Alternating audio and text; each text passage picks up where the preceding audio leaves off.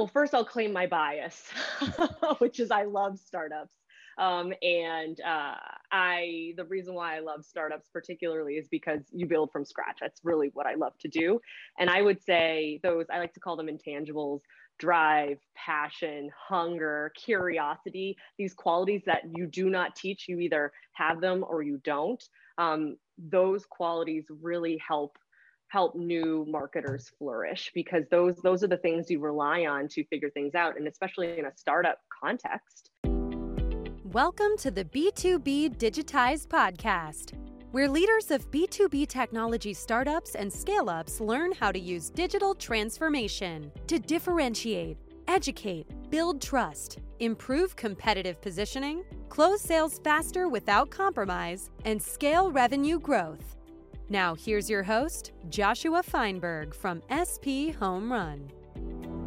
Hi, I'm Joshua Feinberg from the B2B Digitized podcast, and I have with me today a very special guest, Rebecca Corliss, who is VP of Marketing at VergeSense. Rebecca, thanks so much for joining me today on the podcast. Thanks for having me. It's great to see you again. I feel like we have to take every moment to see each other, even if it's in this digital form, to really appreciate the opportunity to reconnect. I know it's probably only been, I want to say, about a year and a half since the last inbound conference, but it feels like, 18 years ago, not 18 months ago. It does. A totally different era. So that's terrific. I think the first place I'd like to start is, I've known you probably the better part of 10 years or more, dating back to the early days of HubSpot's marketing team. But can you give us a little bit of an introduction of how you ended up being a college student, how you stumbled across HubSpot, how you were involved in the early marketing team, early video, early live streaming, early building out of courses and user groups and evangelists? Can you give our viewers and our listeners a little bit of background? Yeah, sure. Happy to. So first, my original background is PR. That's what I studied in college. Quite a bit of time ago, but it was a really great opportunity in terms of learning writing. And I met this incredible individual named Mike Volpe.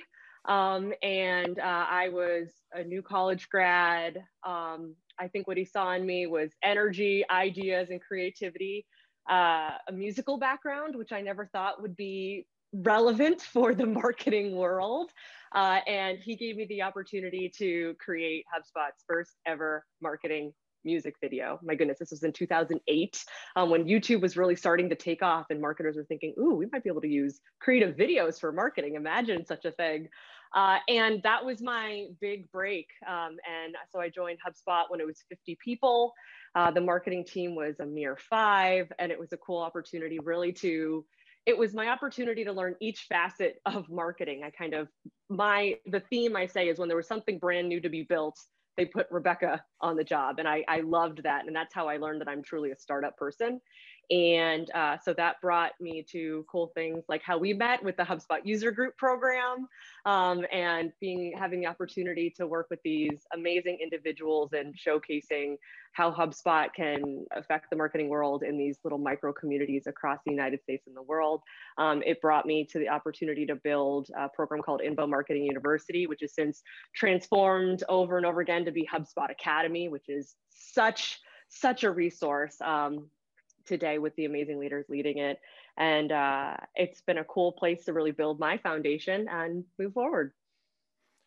Yeah, it's really interesting. If you think about the same interest and background in music and the creativity, and realizing how quickly marketing was going to be a place where not only education and trust building needed to be combined with entertainment to a certain degree, just to keep people's attention and engaging and stand out from the crowd. And I remember that first video was You Ought to Know from Alanis Morissette, right? Yep, that's exactly right. I'll tell a quick anecdote. So imagine me, a new gal at HubSpot, and Mike. He's very creative, and he always likes to dig in. He wants to make sure the content's going to be really high quality, and I love that about him. And so when I was presenting the lyrics to the song, this is all pre-recording, we're sitting in a conference room with some of my colleagues, and I printed it out. My goodness, which that even sounds archaic at this time, but I printed it out for everybody, and I was going to read it. And Mike looks at me and he goes, don't read it. This is a song. You have to sing it. And I think, oh my goodness, if you're going to put me in this situation, I'm going to sing the heck out of it. And I belted in that conference room. And then they thought, okay, this will be great. Yep, this works. It was a fun moment. No, it's terrific.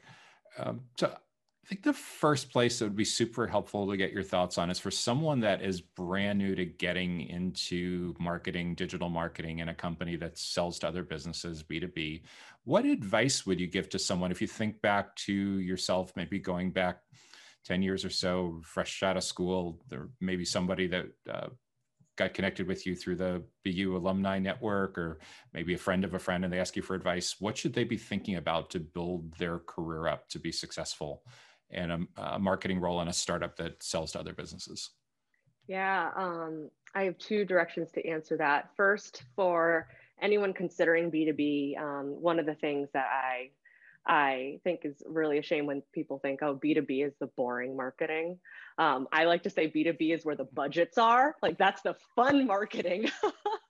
There's a reason why so many B2B products are called solutions. It's because they're actually to address real problems that businesses have and are investing in. So I guess that's my first tip. Any new grad that's thinking, oh, I want to do the fun marketing, like B2B is the fun marketing. It's fun to have businesses spend thousands, if not hundreds of thousands or millions of dollars. That's exciting. So anyhow, that's thought number one.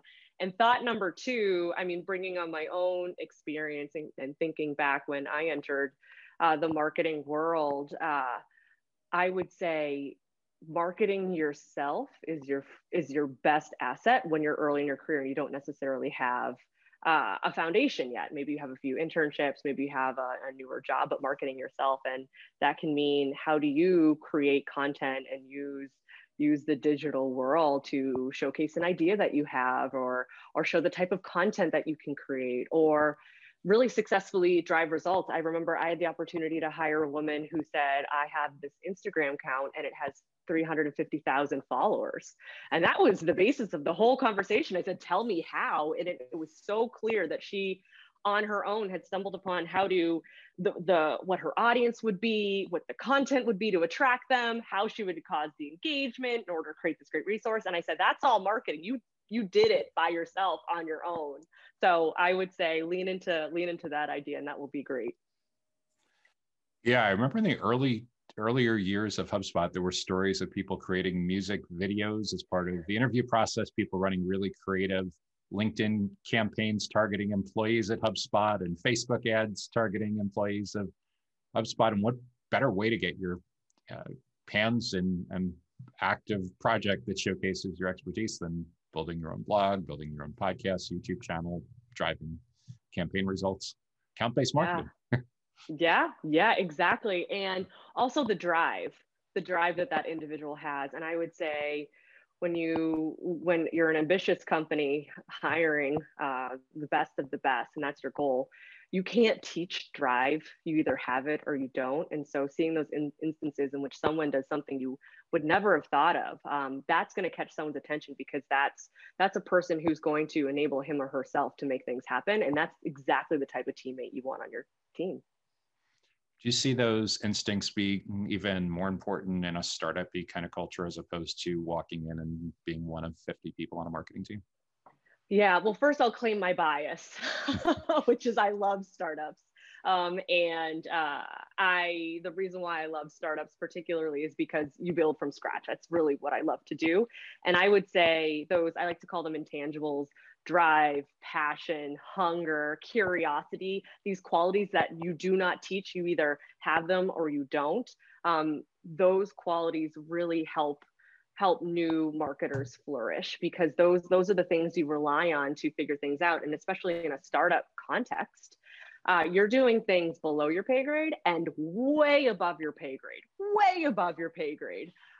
And you need to lean into those intangible skills in order to find the resources, the information to make sure you're making great, informed, smart decisions. So it's very, very important to have those. Yeah, thanks for adding that, because I think it's so important to contextualize for the kind of company that someone is working at, the size of team, how versatile they need to be versus how specialized. And it seems it makes an enormous difference depending on whether you're one of the first 5 people hired or one of the first 100 people hired in that particular role. I think that's true. For example, when I think of even HubSpot's evolution in the first early days, I think back to my now really close friend and someone I respect quite a bit, Ellie Merman, and I, like, we did everything. It didn't matter. We did everything purely because everything needed to be done. When I left, the marketing team was approaching 200 individuals. It was amazing, amazing. And so now what was really celebrated and really needed was this specialization and this ability to optimize and unlock value in this specific area so deeply. And that's a different skill set. That's a skill set that is incredibly valuable as well, that is really impactful in larger businesses where you need to always figure out how do you one up yourself, one up this channel, one up this strategy to continue to drive growth. That's some great advice for someone that's just at the beginning of their career. What insight would you offer to someone who's got at least a decades of experience in a marketing role focusing on B2B, and maybe they've had a really difficult year? Maybe the company they were working with was hit hard, especially by the pandemic. Maybe there's been a lot of turnover on their team, a lot of churn within the customer base. What would you advise someone in that role to help them reset and get back on track? Yeah, that's a wonderful question. And also my heart goes out to those in that position, because there's been a whole lot of shakeup in our world in the past year. So my thought are a few things. One, I love the word consultative, being consultative. It really applies to the B2B marketing world. I think it applies to the interview process as well. I would say going into an interview, and this is actually the approach I took when I had the opportunity to interview for my company now, VergeSense, is use your interview process to pretend you're a consultant in the role and think about solving problems, like even within the interview process, if it's natural to the conversation, of course. And the reason why I really like that idea is for 2 ways. One, for the individual interviewing, it gives someone the opportunity to imagine the types of problems he or she will be solving and confirm that they're interesting. That's really important. And 2, I think how that portrays the individual is you start talking about the real work. And I think that often creates a hunger in the employer in saying, oh, I can't wait to have this conversation on the other side of the hiring contract. Wouldn't that be fantastic? So I would say dig in that way. I have another tip. I'm going to tell you one of my pet peeves. It might make a few people angry because I think it works for some people, but I don't think it works as well in startups, growth stage startups, et cetera. It's when people are really excited to flaunt their playbook. It might be a hot button item, but a lot of folks will say, I have a playbook. I have a playbook that I do. And on the one hand, I'm sure they do. I bet they have a fantastic set of strategies and tactics that they've applied here, and here, and it's worked great. And I think that's excellent if you plan to continue to stay within the same space. However, if you're a startup person, being a figure it outer and knowing how to ask the questions in order to figure out what's right here, I think is more unique and super valuable because it shows how you tackle issues in ambiguity where there isn't a lot of information. So that's my takeaway there too. So somebody that's rolling up their sleeves and figuring out the personas and figuring out the jobs to be done and figuring out the whole journey, as opposed to just coming in and assuming that because whatever they did in the previous role worked, that we should just do a find and replace and reuse that same playbook. Yeah, exactly. I can give a story. So HubSpot, everyone knows HubSpot in terms of being so strong in the content marketing world and thought leadership, like absolutely. When I joined, actually, this is a funny story in a different way. When I joined my last company, Owl Labs, I didn't want to rely on the way we did things at HubSpot. I wanted to discover on my own and use real data to make those decisions. And so I actually dug into advertising and these different like paid channels quite a bit. Anyway, the long and the short of it, I at least got data to find out that content marketing was still going to be very effective in this context, but it was wonderful to have that true data in order to validate the amount of investment we needed to do. So I think that's really important, not to assume, use your data to decide. And then just when you think you have it all figured out, the past 14 months comes along and changes so many people's playbooks and strategies on product, services, target markets, messaging. Absolutely. And that's when I think those figure it out skills, the dig in, what do we do now? Maybe we're dealing with uncharted territory here. Being able to navigate that is so crucial, especially when things you don't expect come your way. When I was doing a little bit of research about VergeSense, because I was curious, it really struck me that how the founder could have, obviously nobody had foresight to see this coming, but to be in a place where you could make such a big impact on offices, buildings, being able to safely reopen and keep a pulse for what's going on. It's gotta have amazing opportunities around content marketing and webinars and worksheets and helping people figure all this stuff out. Yeah, absolutely. It's honestly, when I had the opportunity to consider the position, it was that very element and we know is a marketer's dream. And I said, oh, this is going to be fun. This is going to be fun to solve a problem that I think it's fair to say is on the top 5 list of every leadership team across the world. It's really fascinating. Means that you really need to have a high bar in what you deliver, but it's a ton of opportunity. For the context, for those who might not know VergeSense, so we're an enterprise hardware and software company that creates a workplace analytics platform to measure how people are using your office space. And also in terms of being agile, the original real driver to purchase was to make sure you had the right amount of real estate to match your business. That's still true. That's still really important. But now it's all about, if you're a workplace strategist, you have no idea when people are going to come to your office on the other side of this, how they will use it, what they will need, and having data to validate is really important. So from a marketing standpoint, we have a really fun education opportunity in terms of offering our market and offering our buyers, leaning on the expertise of our teams to share, well, how do you progress in these uncharted times? How do you reopen your office? How do you do that safely, productively, in a way that drives collaboration? It's super fun. You think about too, you mentioned something early on about college students having a perception that B2C marketing is much cooler than B2B. If you think about a commercial landlord or developer that has a 30, 40, 50 story high rise that's sitting pretty close to empty, there's enormous financial implications to helping them get companies, tenants that are in a position to start filling up the space again safely. Huge. And I think when another tip for those considering B2B versus B2C or B2B industry specifically, for me, and this is maybe why people like B2C often, for B2C, you can imagine marketing the products you'd buy yourself. And I think sometimes that drives appeal because you have that empathy. I think when you can find empathy with your buyer in a B2B context all the time. So with VergeSense, I thought, well, I'm someone who can't wait to go back to the office. Well, it'll be different, probably won't be 5 days a week, but I cannot wait to get that in-person time. And so even imagining that, I could feel real empathy for the employees that our customers serve, the impact of the decisions that our customers are making in order to think about how to reopen their space. And that empathy is then our motivator to think about how do we attract our buyer and really support them best.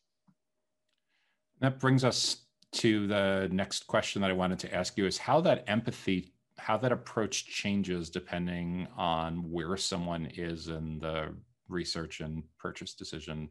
We all know the stats that everyone throws around that just there's an enormous amount of shift from seller to buyer. Buyers are just doing tons of research before they're willing to speak with someone from a sales team anymore for good reason. They're able to get access to tons of information. They're asking questions of Google and Siri and Alexa and posting questions on LinkedIn and Twitter and Facebook all day long.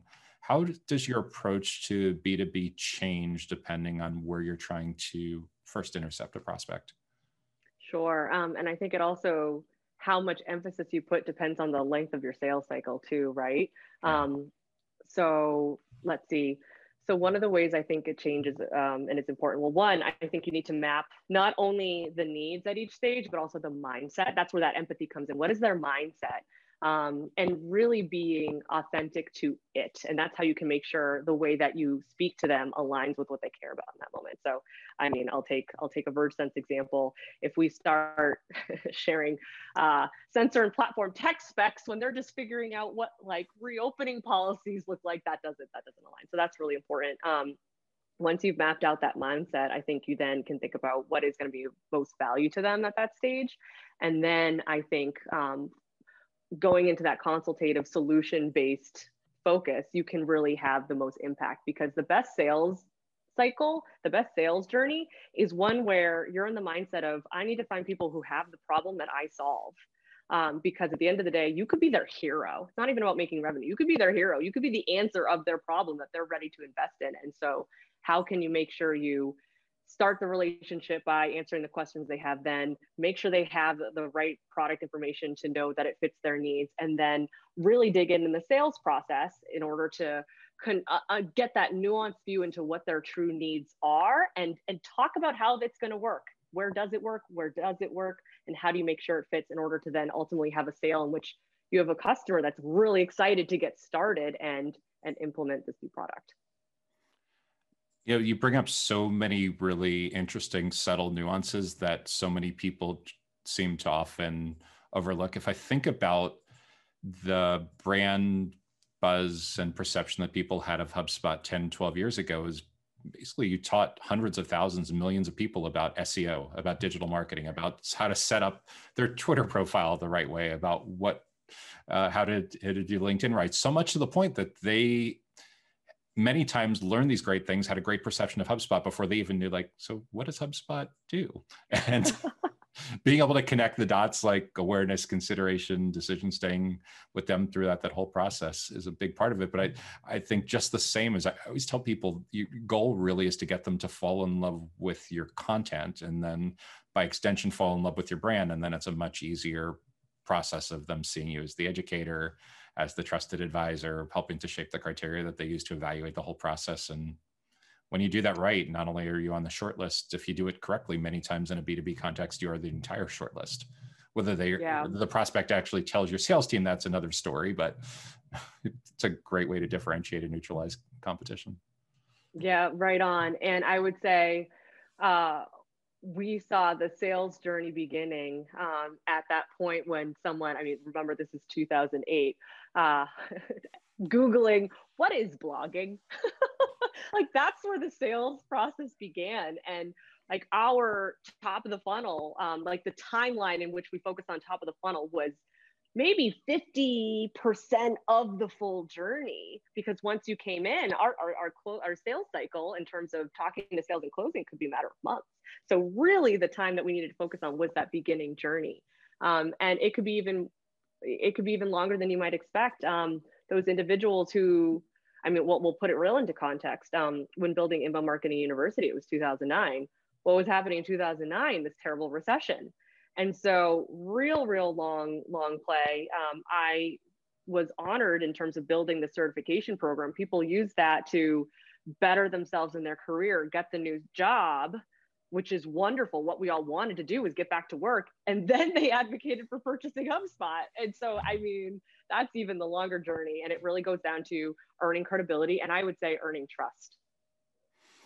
It's an interesting place that HubSpot ended up in the last couple of years too, was putting a lot more emphasis on getting college professors to use HubSpot in the classroom, which I can relate to. My job during college was working for IBM, and Apple did the same thing, and Microsoft did the same thing, where they went on campuses and they were trying to get professors to adopt the platform, because they knew if you were a Windows user all through college or a Mac user all through college, there was a very good chance the first time you had a chance to pick your preferred platform, if you're using HubSpot in the classroom as opposed to another MarTech stack or something like that, it's the same idea. As the comfort, the familiarity tends to breed loyalty.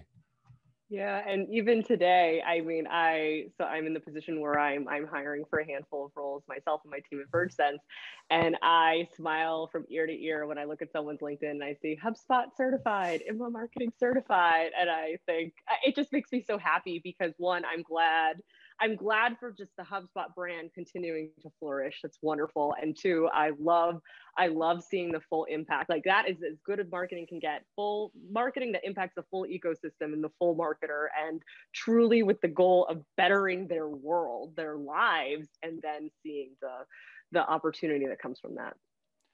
I've often said that in a lot of ways, the free education that a SaaS company like HubSpot has put out should make the marketing professors at a lot of universities very nervous that they need to keep raising the bar to make sure to be able to justify the tuition investment and the time investment of a formal higher education approach to teaching these same courses, because everyone's constantly comparing these different options. It could be, or the evolution that can come from it. Is this a rising tide raises all boats moment where university systems also think about what can they uniquely provide that maybe they weren't prioritizing before? I mean, that's the best of every world. The experience is the real world experience of encouraging somebody to build their first blog, build their content offers, doing customer insight research, giving all these super hands-on things. So when they walk in for their first interview, someone's like, wow, we have people that have been here 3-4 years that haven't gotten to some of these things yet. Real live demo portfolio. Yeah. When you look big picture at what some other companies do with approaching B2B marketing, B2B sales enablement, what do you think is the biggest mistake that a lot of companies make that's preventable if they knew better going into it?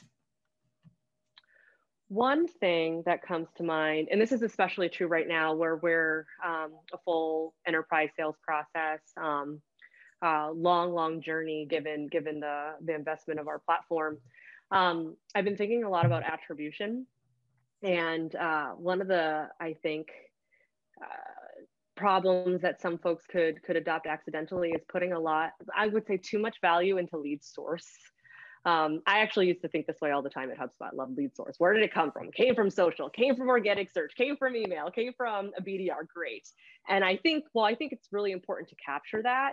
There are some businesses who put 99% of their marketing ROI evaluation into just the entrance point, where I think in some cases it might even be irrelevant. I mean, that's what I believe. And I think businesses, especially if you have a lengthy sales cycle like ours, who really invest in understanding all of the touch points that a prospect has along the journey to becoming a customer, I think that's more impactful, because ultimately you're doing this, not this territorial mechanism to give credit and celebrate and win. I mean, sure, that happens, but that's not the value to the business. The value to the business is understanding where to invest more. And so I think companies who aren't investing more into just that full attribution picture are really losing the opportunity to understand where they should put more dollars or where they should take dollars out in order to keep growing. Yeah, it's interesting too to see all the different models that people are using to try to justify that they've completely figured it out. But it's so easy to see at the same time the things that sometimes get attributed to organic search or paid search, or really a brand search on the company that started with something much more impactful happening that wasn't as easy to measure. Yeah. Or new lead comes through a partner. That's awesome. But it's actually because they read a press release and then they asked the partner, or vice versa. We get a new lead from a webinar, but it's actually because, I don't know, a BDR did a quick phone call and they went and jumped to the website. So I think we need to really lean in, especially as digital marketing gets more and more sophisticated, of seeing how these things weave together and just accepting that there isn't this binary, which cup can I put this customer win into? Like, it doesn't work that way. And embracing that, letting go and saying, all right, I know that these experiences weave together. I want to measure the whole ecosystem ultimately, because it's not about credit, it's about knowing where to invest. Do you think the pressures of so many companies in the space following these playbooks having venture backing adds to complications because there's an impatience to show that something is working, or in being able to measure things in the short term that sometimes are really difficult to measure in the short term, especially when I think about like a startup that's trying to get to product market fit or go to market fit, and there just being so many unknowns? Interesting. I think when things aren't going well, or you have a big goal in front of you, there's a lot of pressure. And I think when there's a lot of pressure, there's often an instinct to go to the nearest answer versus, or the most obvious answer versus the best answer, most impactful answer. So I think that in that dynamic, that absolutely could be the case. I also think that then, I mean, it's real marketers' leadership opportunity to say, I understand why there's interest in being really binary about just like categorizing a customer by a source. But what I want to do, like you go back to the value you're trying to provide. Ultimately, I want to be able to have conviction in where I want to invest. And the method in order to have that clear answer is this. And so this is what's going to serve us more than that. And I think when a marketer can step back and speak to the ecosystem in that way, in those high pressure situations, that's going to be much more successful and a real moment for credibility for him or her. There's the extra complication too of post-purchase. What does the retention look like? Is it someone that's a really good fit that's getting value enough out of their investment that they're going to stay and become a customer marketer's dream, being a great evangelist and promoter? Or are they at the other extreme where sales pushed really hard just to get it over the finish line and maybe it wasn't the right fit? Yeah. And I think that just emphasizes that measurement doesn't end at the purchase. Continue collecting that data. The data you collect might evolve, but continue to collect that data because that's going to be really impactful, especially if you're at a startup phase or a scale phase in which more data is going to inform what you do and how you prioritize. That's terrific. The final area I wanted to ask you about today was to get your thoughts on where B2B digital marketing, where B2B sales enablement, where the whole B2B playbook is headed in the next 12, 24 months or so. Is there something that you see going on right now that seems like it's going to be this big inflection point where we'll look back and be like, oh yeah, that was the big thing that was changing everything? Sure. So where my mind goes, it really is relevant to the time right now, is what marketing channel have we all lost that might have an opportunity to be reborn? And that's events, physical events, in-person events. And I know for our market particularly, events are great. I know in the meantime, we've done the digital events, and that's been wonderful from a demand gen standpoint as a means for our reps to talk to their customers, et cetera. But it's, we've lost the depth. We've lost the depth in that. We've gained accessibility. That's interesting. We've gained accessibility to it. We can now join without traveling. So that's a win, but we've lost the depth. So I hope that those who produce events from a marketing standpoint or those who use events as a marketing channel use this really disruptive moment to think about how can we take the winnings from this disruption and what we miss and actually create a new, totally fantastic marketing channel event type that can impact businesses. So that's where I put my bets, and a lot of changes happening very soon. Hybrid events and offline events and getting back into traditional conferences and trade shows. Or maybe something totally different that neither you and I are thinking of right now. I don't know. Yeah, it'd be really interesting to watch that space continue to evolve, because anyone that had large investments in that has had to get really, really creative the last 12 or 18 months with running virtual events and to try to keep. But then what's interesting too is I see in the next few months that a lot of traditional IT events that I've gone to over the years are coming back in very reduced capacity with all kinds of safety measures and as hybrid events, I guess, with the idea that they're keeping everything warm, with the idea as we move into next year that they'll look to return to where they were in years past. Yeah, well, I'm an optimist.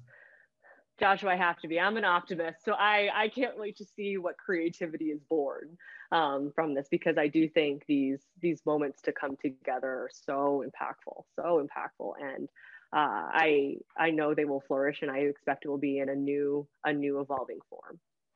Every inflection point in the last 20 years or so, between the housing bubble, between post 9/11, brought so much innovation in technology and rethinking how companies communicated in workplaces. And it's hard. Everyone talks about the idea that we've had a decade of digital transformation in a matter of months. Be really, really interesting to see how that plays out with all these new experiences. So true. So true. Well, thank you so much for joining me for this podcast interview. It's been super helpful, really, really insightful. And I know a lot of the viewers and listeners that are going to watch and listen to this will get a lot of value from hearing about your experience in building and deploying B2B digital marketing in startups and scale ups in all different contexts. I know you're active on LinkedIn. Is that the best place for someone to reach out to you if they have any questions or want to connect with you? Yeah, that would be great. Rebecca Corliss on LinkedIn. Love to connect there. That's where I have some of my most fun conversations. So please find me. It'd be great to connect.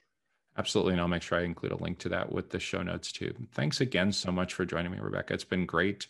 Wish you all the best in growing your career. And I look forward to continuing to see great things coming from Rebecca Corliss.